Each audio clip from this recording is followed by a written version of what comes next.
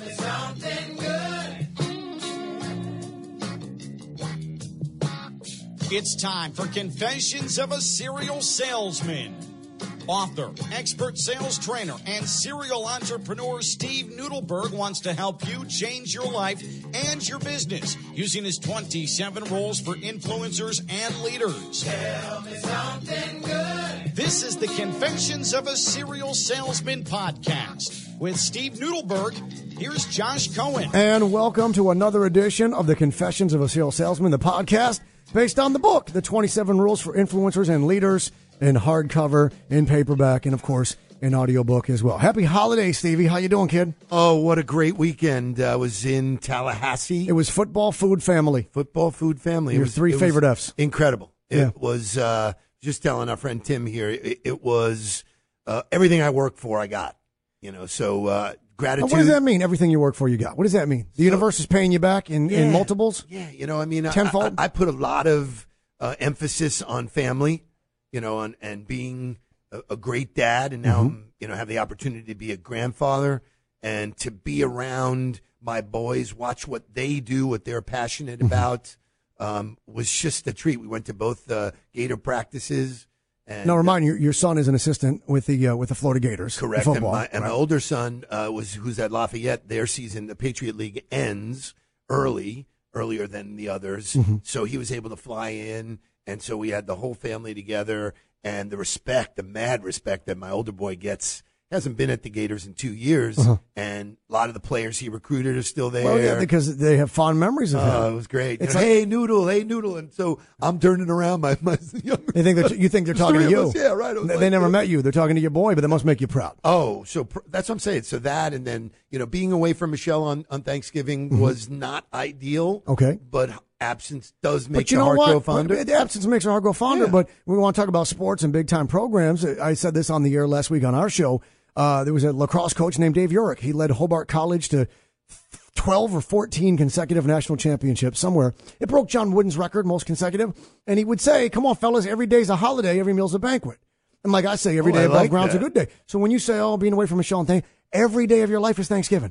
Every day is a holiday. Every meal's a banquet. So that one day you're with the boys, that's a good trade, because how often are you with all those boys? Very rarely do I get the two of them together, let alone see what I'm saying? With my grandson. So it was every day's a holiday. Pretty special. Every meal's a banquet. Flying back on Sunday from Tallahassee was not fun. It was worth it, but when they say it's the most traveled day, it was insanity. That's why I stay home. You know what? And that was the trade-off. Yeah, I learned a long time ago. But you know what? I had a great time. Well, good. Gators won. We're looking for a bowl game, so, you know. They'll have a bowl game. They'll have a good one. They'll be either in Tempe or in Atlanta for the Peach Bowls. It'll be a good one. It'll be one of the New Year's Six in all likelihood, right? And then I'm super excited to have my friend Tim here today. I was going to ask you, why don't you tell us a little bit about your guest who's here today for episode number 47, which, according to our producer, Ken Levicka, it reminds him of Tom Glavine. I don't know another 47. Is there another? There's lots of other 47s. Like who? Like Merton Hanks. Mel Blount. Yeah, Mel Blount. Wasn't Merton Hanks 47 of the 49ers? I think so. He had a long neck. Yeah, he had that. He used to do the Burt dance, the pigeon dance from Sesame Street. Remember Merton Hanks with the 49ers in the 90s? Who did the his pigeon? Neck would go. That long turkey neck. Right. So in studio, president of Making Luck Incorporated, and it sounds already like we're all on the same page. Oh, this guy is Tim Goring, welcome. Tim Goring, welcome. So I will start by saying the way I met Tim, which I'm a storyteller, I love telling this story. He was at one point in his career the president of Seaside Bank. Somebody kept saying to me, you need to meet Tim Goring. You need to meet Tim Goring.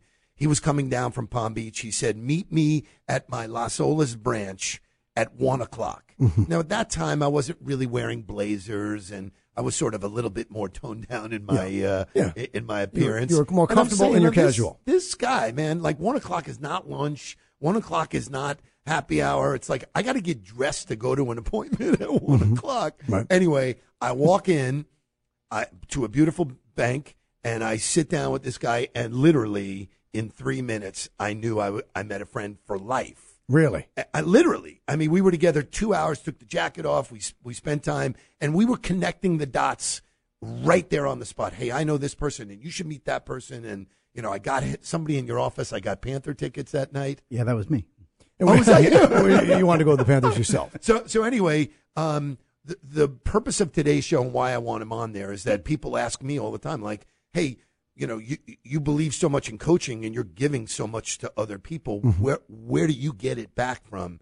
I get it back from Tim Goring. Tim Goring, welcome to the podcast. Good to have you with us. Man, good to be here. Go Dogs. I wore my Georgia shirt for you guys. Today wearing your Georgia Bulldog polo and also with a scraggly beard. Yeah. Tom Hanks cast away about, I'd say for him, probably about 6 weeks into the isolation on that island. But for you said you don't grow a full beard. Well, this is the longest it's ever been. But 3 weeks. Movember. Okay. Yeah. 3.5 weeks, almost 4 weeks now. Yeah. So when you meet Steve, you sat down with him. He says he met a friend for life. Did you get the same feeling? Yeah, I really did. It was obvious right from the beginning. We broke open our Rolodexes and started referring business back and forth, and that's really rare. That when people are competing to give, the givers get. Everybody's heard it. The givers But when get. two guys are together, both concentrating on giving, it almost gets awkward. Well, the universe connects those people. The universe connects those people. The universe finds ways for you to cross paths, so you will be in conjunction for synergy to make the lives of others better. If you're not going to make yourself rich in the moment, why not help somebody else? Well, his story is so great. Military background, really disciplined, trained at Johnson & Johnson. I mean, share more about how you got to where you are and, Yeah, let's reverse engineer how we got to Making Luck Incorporated. Wow. Okay. All right. We were the soccer champions in 1984 in There you Bowie go. High School. Yeah. There you go. And that got me into the Naval Not that far Academy. back. Not that far back. Naval Academy, Annapolis. Naval Academy graduate, Marine Corps Aviation after that. Fantastic. Had 2 daughters, not compatible with flying helicopters in the Marine Corps. No. So I got out, went to work for J&J, sold coronary heart stents, and learned that hospitals are where the sick people hang out. So I got Hospitals a job are on where Wall the- Street, Yeah. which is why they got sick, I think. And that was a lot of fun. That led me to being the president of the bank and ultimately working for... So you left the hospital where the sick people were to go to Wall Street where the sicker people were. Sure, yeah. by far. If you're just to that path. You bet. And that led to banking. That led to banking, and ultimately my last corporate job was running the state of Florida for the Bank of New York Mellon on the sales side. And all we were trying to do is convince everybody to give us everything they worked for their entire life forever, so not a very serious sale. No, not at all. A lot of this podcast is about entrepreneurs and entrepreneurship and the spirit thereof. And from the blueprint you've given us, from not just being on a soccer team, but then going to Naval Academy, which is plebe summer, which is very regimented, which is a Navy beat Army week every week for, the first weekend of December for 4 years in a row. Sounds very regimented. So when in your life did it shift towards where Steve and you were like, you know what? You can kind of create your own. Because I say it every day. I tell people, they go, oh, you're so lucky. I go, we make our own luck. Sure. And the name of your company is Making Luck. And I go, Yeah. there may be a reason why all of us are here once again, which is strange because it happens about All the 10 time. times out of 10, but it seems strange. So when did it shift from you with the regimented, with the structured? Because again, Naval Academy is they tell you what time to wake up, they tell you what time to go to bed. Sure. And now here you are and you say, I'm going to figure this out on my own. Yeah, What's that shift? Making Luck came to me in 1995 because I had an older brother. Steve and I were just lamenting. He was 16 months older than his brother. My brother was 16 months older than me. Oh, boy. And so everything I did was luck, right? If I scored a goal, it was luck. If I got a pretty girl to go out on a date Yeah, with you're me, it was lucky. luck. Yeah. And I took that for a long time. And then finally, the internet came out, and he said, you need an email address. So I went with Making Luck at Yahoo, and it was really a rub against him to tell him, hey, man, it's not luck. I'm out there getting rejected more than So you your are. first email address was Making Luck at Yahoo. yahoo.com And that's still my address. If you want to get a hold of me, that's where it is. Yeah. for 23 years now. Wow, has it been that long? Well, 1995, Yeah. 23 years ago, coming up on 24 here, almost a quarter of a century. You got it. So the Making Luck is more a jab at your brother than it is maybe subscribing to my theory that we create our own. Did Well- you start to believe that we create our own? Well, that was the thing, Josh. At first, it was a jab, and then I started believing it, and about then that? it became my mantra. And so when I started this company 5 years ago, the idea was I need a name, and it just kind of came to me like, wow, it's already my email address, and it is my mantra, and that is sales. Of course. But the fundamental, nature of that, you said to your brother is that, hey, I'm out here getting rejected. I'm right. doing all the things it takes to be lucky. So fundamentally, the name from the get-go speaks to the heart and mind of what salespeople deal with all the time. Yeah. Because in every sales organization, there is a body of people looking at the guy at the top going, oh, he's so lucky. Mm-hmm. And that's complete bullshit. I mean, it has nothing to do with luck. There is something that's happened that person's doing. So when you've done careful that. preparation meets opportunity, right? That's the cliche definition of luck, and I believe it. Then I believe you can prepare. So when you guys sat down, Steve, immediately you recognized what in our friend Tim that made you go, you know what? We are going to be friends for life. What was it? So, he brought all of these world experiences together, being in the Navy and having his, military background. That discipline serves you the rest of your life. Sure does. I mean, it doesn't matter what you do. Knowing how to discipline yourself is key to anybody's success. Oh, my God, yeah. So he already exhibited that. Then he tells me the story. He went to work at Johnson & Johnson, one of the greatest training programs ever. They take non-salespeople and turn them into salespeople to some degree. And then here he is in the banking business, probably the most competitive or commoditized business there is. Mm-hmm. And his whole style, his whole demeanor of how he approached the sale or the sales process was so unique to me that we instantly bonded telling Unique stories. how? Before I get his perspective. I will give you an example of one thing he said to me. He goes, hey, and this to me is like Seinfeld-esque. He said, and I tell this story all the time. He goes, you ever have anybody, like when you say you're going to the movies, they go, oh, you know what, you should go see this movie. Or if you say to them, I'm going to dinner, oh, you should go to this restaurant. Right. He says to people, and he was saying this, to me at the time he's telling me the story, he goes, quit shooting on me. And I was like, that's a brilliant line because everybody's always telling you what to do. And, how do you know better? You've never been up the mountain, So this concept that he created of quit shooting on me, I've repeated the story. It's fascinating. Everywhere I go, people love that and then continue to use it because for some reason, everybody else thinks they should tell you what to do. Mm-hmm. And the coulda, woulda, shoulda. And there's no permission to do that. You Right. know, so instantly his take on normal situations, which is what made Seinfeld so popular, it was just normal situations that he had a take on. Tim has done, and we share that. We don't look at buzzwords and theories, and it's real people developing real career skills that allow them to do what they do better. And so we share this passion, I think, for making people better. And for me, it's an outlet. There's not many people, you're among them, who I can go to and say, freshen me up, man. Give me, inspire me, give me some stuff, motivate me, because I'm make giving me it think. all to everybody else. Right. At some point, you got to get Give me an replenished. aha moment. Give me an aha. We have them regularly, almost once a month. We try and do it at least once a month, sometimes twice a month, Right. with no agenda, just like this, and we just go, feed me. So to clarify, for those that are wondering, Steve was saying shoulda. Don't stop shooting on me. Not S-H-I-T, Right. but S-H-O-U-D. And it's an old thing. I know they practice it in therapy where they try and explain to people, stop worrying about what you coulda, shoulda, woulda, what they should do for themselves with your control issues, whatnot, because part of that does come in base of control issue. But it is the idea of when you think about what people should be doing, or you should be doing, you are manipulating that reality, and no one's happy that way. Where did you, I guess, adapt this ideal? There was a moment in which somebody taught you the idea of stop shooting on yourself or shooting on others. You said a great word there a second ago. I heard you talk about the therapist. And you Therapy. said explaining. Right. Right. And I think I'm the antithesis of that in sales. Right. Quit trying to explain things to people. Quit trying to convince them. Right. Quit trying to justify every objection that they give you, and just back it up and abandon the illusion of knowing.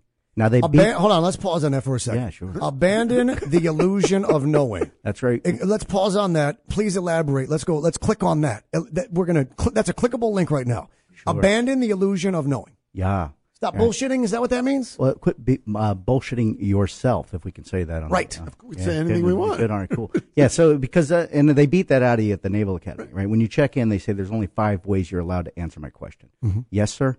No, sir. No excuse, sir. I'll find out, sir. Or aye, sir. There's no other. That's it. Yeah, it's straight, right? So don't pretend like you know if you don't know, or that's going to get us killed.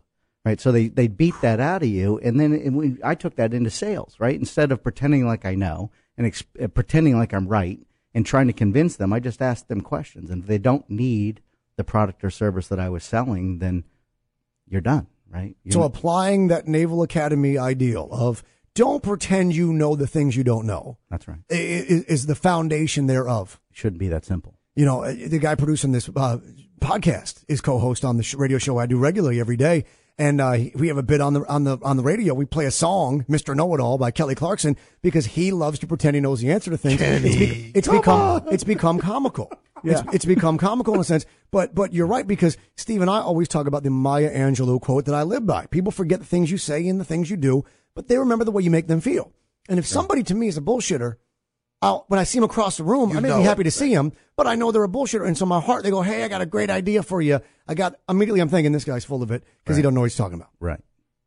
Better to keep your mouth closed and let them think you're a fool and open it and convince them, or whatever Lincoln said. The funny thing is that is now happening in social media, where someone makes an approach to me. I know they want to sell me. I know they're disingenuous. Mm-hmm. So whether it's live or now in social media, don't try and connect with me. And then the next email is, "Oh, by the way, I've got this program that I think," it's hilarious. Your credibility is everything, right? I mean, your credibility is and everything. all that adding pressure. Correct. So aviation was my background. I flew airplanes in the Marine Corps. Mm-hmm. So airplanes fly because of the miracle of flight, basic aerodynamics. Mm-hmm. There's wind going over the wing. Airfoil. So the wind travels a further distance above the wing than below the wing. Creates lift. So there's lower pressure above than below. So that's what the miracle is, right? So relieving pressure makes the airplane fly.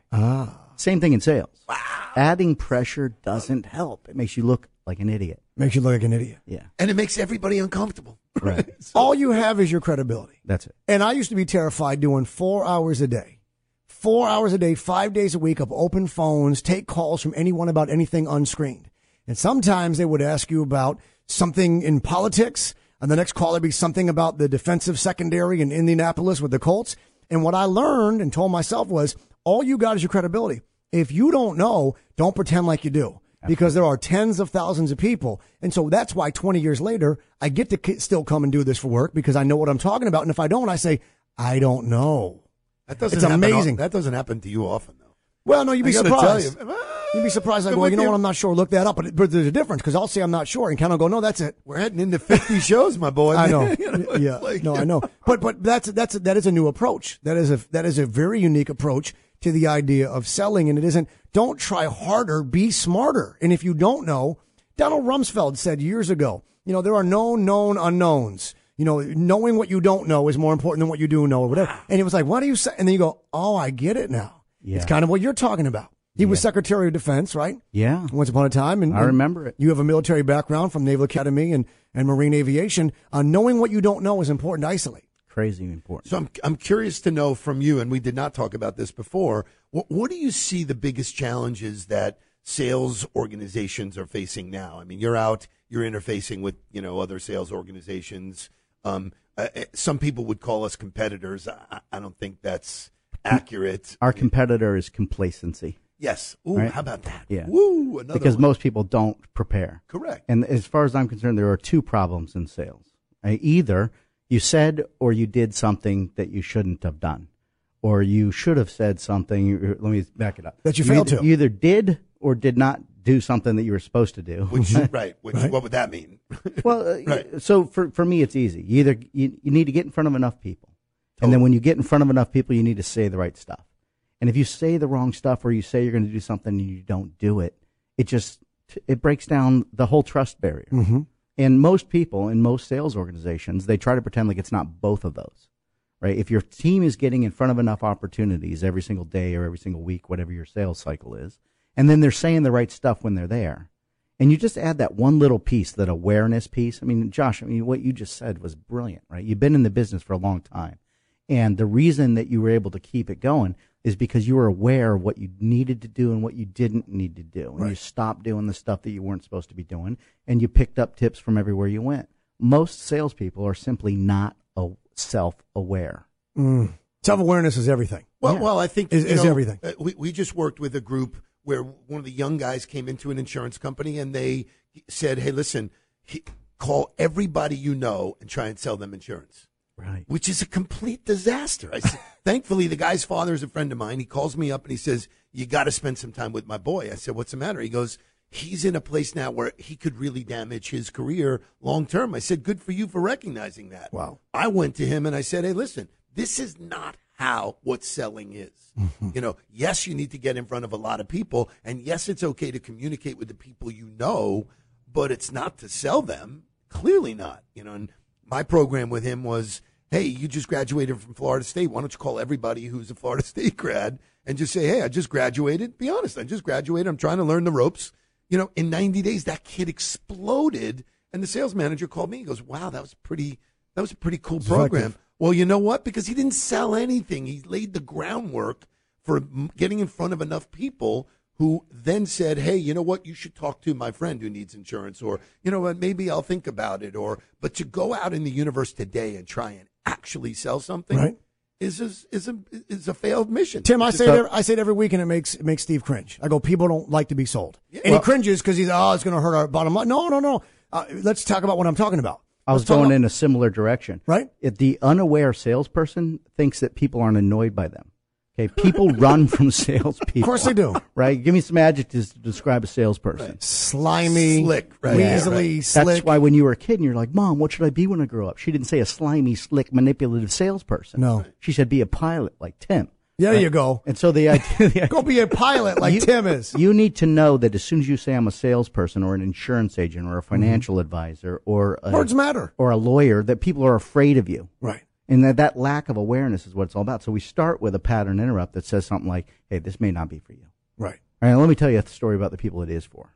Here's what they're worried about. They're worried about leaving their kids with not enough money. Right. Right. They want insurance. If that's not you, that's okay. I take the pressure off. See, but even he used the words he just used. Because words matter. So he used these words, pattern interrupt. Right. That is an unbelievable way to describe there is a skit going on, and you have to interrupt the flow of what normal salespeople. Correct. Because the only thing they're doing is Charging straight ahead. I want to go straight ahead. and- Don't pay attention to any of the clues. That's right. It's all about me. Their eyebrows are down, dude. They're not interested in this. Every week when I say people don't like to be sold, Noodleberg cringes a little bit. And he gives me a look like, oh, don't say that because I know it makes you cringe a little bit. The reality is, you know how I know that people don't like being sold? Because they changed the word salesperson to consultant, to marketing consultant. No, I agree with you. And it used to be used cars. Now they're pre-owned. Right. Because words matter because of how those words make you feel. Salespeople are no longer salespeople. They are now consultants. Sure. They are executive advisors. They are marketing. It's things that sound a lot more because sales is a bad word. Yeah, and once you give that equal business stature back to a salesperson, in other words, it's okay to find out what people need and go and get it and bring it to them. That should be a noble cause. That's what a salesperson is supposed to do. But it's been bastardized by those people that don't do it right. Well, the word sales in Scandinavian is actually serve. Isn't that something? That's a As fact. Tim just said. That's a Interesting. fact. So if you have the mentality that you're going to get in front of enough people and tell them or share with them what you do, find out needs and all like that, it seems fairly simple, yet we get mixed up with quotas and agendas and, the statistics on how poor sales organizations are running right now. I had this conversation, the other day with somebody who is also in the space, a colleague of mine. We're having this conversation and, training it should be individualized. It's not go to this system or go to that system and we're going to lay a blanket over not one size everybody. fits all. It's not one size fits all. And so the ones who are good recognize that, which I know you do. You deal with me differently than you would deal with, anybody else because you've assessed my ability to understand the information, to experience it, know it, and say, yeah, you know what, I've done this and that burned me when I touched the iron. Well, it goes back to that shoulding thing. As soon as you start giving people, as soon as you tell people what you do, you are implying that they need it, Yes. right? And that's condescending. So rather than tell anybody what I do, I tell them what my clients think I do with them, and then they want that. It's All right, the repeat that one more time. What your clients think that you do with them? Yeah, well, if you want to know what you really do, ask your clients, hey, what was the best thing that we accomplished together last year? And they'll tell you those good things. And then when you tell a story to somebody, when they say, what do you do? Instead of telling them what you do, Right. you can say, well, let me tell you, it'd be weird if I told you. Why don't I tell you what my clients say I do? You're removing yourself. Right. It I becomes a remove third myself. person. Now it's you know what the 10th commandment is? And this is not a religious class, but thou shalt not covet, not to be confused with the 7th one, thou shalt not covet thy neighbor's wife. Right. You're not even supposed to want their stuff. Right? Right. But it doesn't say thou shalt not get other people to covet. So you're not. Well, if there was 11th, maybe. As soon as I tell them this is what other people want from me, Yeah. This is what other people do with me. They want that. It's covetous. So he created something really special that is not only for salespeople, but all of his life experiences. And I have experienced this module, if you will, that he created about conflict resolution. And I actually did it with Michelle, and it was incredibly powerful because it helps you in every walk of life, especially sales, but certainly your relationships. All, selling is about building relationships and building trust. Mm-hmm. And his take, which I don't know how much you can share in the short time we have, but it would be something I direct my entire audience to take and get involved with you on, this conflict resolution that he wrote about. He has a module about it. I think a book is coming out. Yeah, a book's coming out next year. Yeah, I mean, this is his. This is why I hang out with guys like this who can make you smarter. They make me smarter. Right. He made me better. I saw stuff. He opened up my blind side. So if you can share. Well, first, let me give credit to the people that I stole it from, who stole it as well, right? But that's what it's all about. David Sandler, I use the Sandler selling system, which I think is unbelievable. And David Sandler did a lot of work with Dr. Eric Byrne and Dr. Steve Harris and Dr. Steve Cartman. This was back in the 1960s. These aren't new ideas. They just did it from a very clinical perspective. And the idea was relieving pressure. It's the miracle of flight stuff I was talking about. And what Dr. Steve Cartman said is there are 3 doors into every dramatic situation: persecutor, rescuer, and victim. So in sales, when we start trying to tell people they need our stuff, Right. we're asking them to play the victim. So the idea was just unwind it all and then formulaically give people a way to not victimize everybody else. And it's a big race to be the victim in this world, right? It is now. We love being the victim. It is now. Yeah, well, that's not new.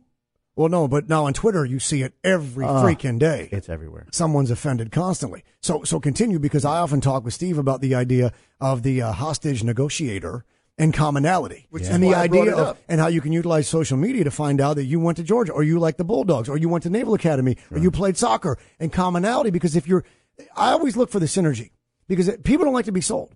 Yeah. So they're not like, but what they do like is to be told and informed on something that's useful to them. Like the Brightline train that Ken rode today for the first time ever. How many people come up to me and go, I took your advice, I went, it's like flying first class, unbelievable. And I wasn't being paid to say, hey, folks, don't forget to take it was a case of I enjoyed the experience. I shared it with people organically. They recognized the mutual benefit for themselves, and off they went. Yeah, fantastic. And off they went. So the idea being that there's components to this. Don't pretend you know things you don't. It's so mirrored. Be aware of the fact that if you're in sales, that people don't like you already. They don't want to be sold. Yeah. And which is a stereotype. When I ask people, the same thing. Like, when you think of a salesperson, what do you think of? Instantly, they all go to used cars. I mean, that's the number one answer. It's just such a brilliant point. We have aha moments in your book, and you look for them constantly, Steve, and obviously on this podcast. It's such a brilliant just moment for you to recognize. A majority of people listening to this are in sales and in marketing, and they need to be self-aware of the fact that automatically folks aren't going to like you. Correct. They don't want you selling them something. They don't want to be sold. So, right? Well, and it really is communication. Sales is communicating your ideas to other people. And I've done this in front of executives. I've done this in front of customer service people. Matter of fact, I did my best audience ever was at the Okeechobee Correctional Institution, where I volunteer. And so I talked about conflict resolution in front of 100 inmates. Mm-hmm. Some of them, half of them were in there for life. Right. And there were no guards in the room. Right. Right. So I thought this is going to be a fun experiment. Well, I thought it would be fun to see. I wanted to test the theories of communicating with people and relieving pressure, because they're out on the compound. They've got to make a decision right away. Am I in danger or not? Do I resolve this conflict? Do I avoid this conflict? Or do I escalate this conflict? There's 3 options there. And you might want to think about that before the emotions and the physiology associated with the challenge are present. Fair? Mm-hmm. And so that was what we were doing, is pre-experiencing it together. Because your animal instincts Well, you did that with me and Michelle. Yeah, same stuff. We broke down the most simple conversation that we were having, where we weren't communicating with each other. We were communicating with ourselves, and it kept getting worse. Yeah. And all of a sudden you realize, you're like, well, that's not really what I meant. Does any of this rely on the old ideal of, I will tell you blank and blank. When you do blank, it makes me feel blank. Is any of that a part of this? No. Isn't that a pretty simple way? I remember that. I like that psychology, but it's different than that. It's really kind of getting rid of the illusion of knowing And the idea is, I can't imagine how you must feel. Let's talk about it. Okay. Right. So I'm not going to guess at how you feel. No guessing. Instead, let's get at it. Let's get at it. Or, for me, just being a vulnerable moment, I always feel the need to play the rescuer. Mm-hmm. And Michelle doesn't want to be rescued. Me too. Right. Yeah. She's an A personality. She's got it. She goes, why is it every time I tell you something, you think you have to solve the problem? Right. I just want to share it with you. It's so funny you say that. So it's like, holy shit, this is exactly what happens in sales. 20th year of doing the home team radio show. This is the 20th year of me doing this show. And I say constantly to the fellas, I go, guys, when she comes home and she's complaining about her best friend, she's complaining about her job and her boss, just listen, pay attention, and say it's 2 words. I understand. Right. She don't want advice. She don't want you to solve it. And if you say, I never liked your best friend anyway, she's going to now defend her best friend and attack my you. God, right. So nobody wants to be rescued. Can I build on that just a minute? Please. That I understand. It goes everywhere. Well, but there's a leap there. Do you understand? Do you? If you do, if you're genuine. I've worked with veterans with PTSD, and what we found out, and I don't know if I have enough time to get into it, but quickly, 2 veterans can go through the same experience, the same firefight, and one guy will have PTSD and the other one won't. Sure. And the scary part there is the guy looks at the guy that doesn't have it, and he says, man, something's wrong with me. Right. And the guy that doesn't have it looks at the other guy and says, what's wrong with him? Right. But what we've realized is that past experiences influence present behavior.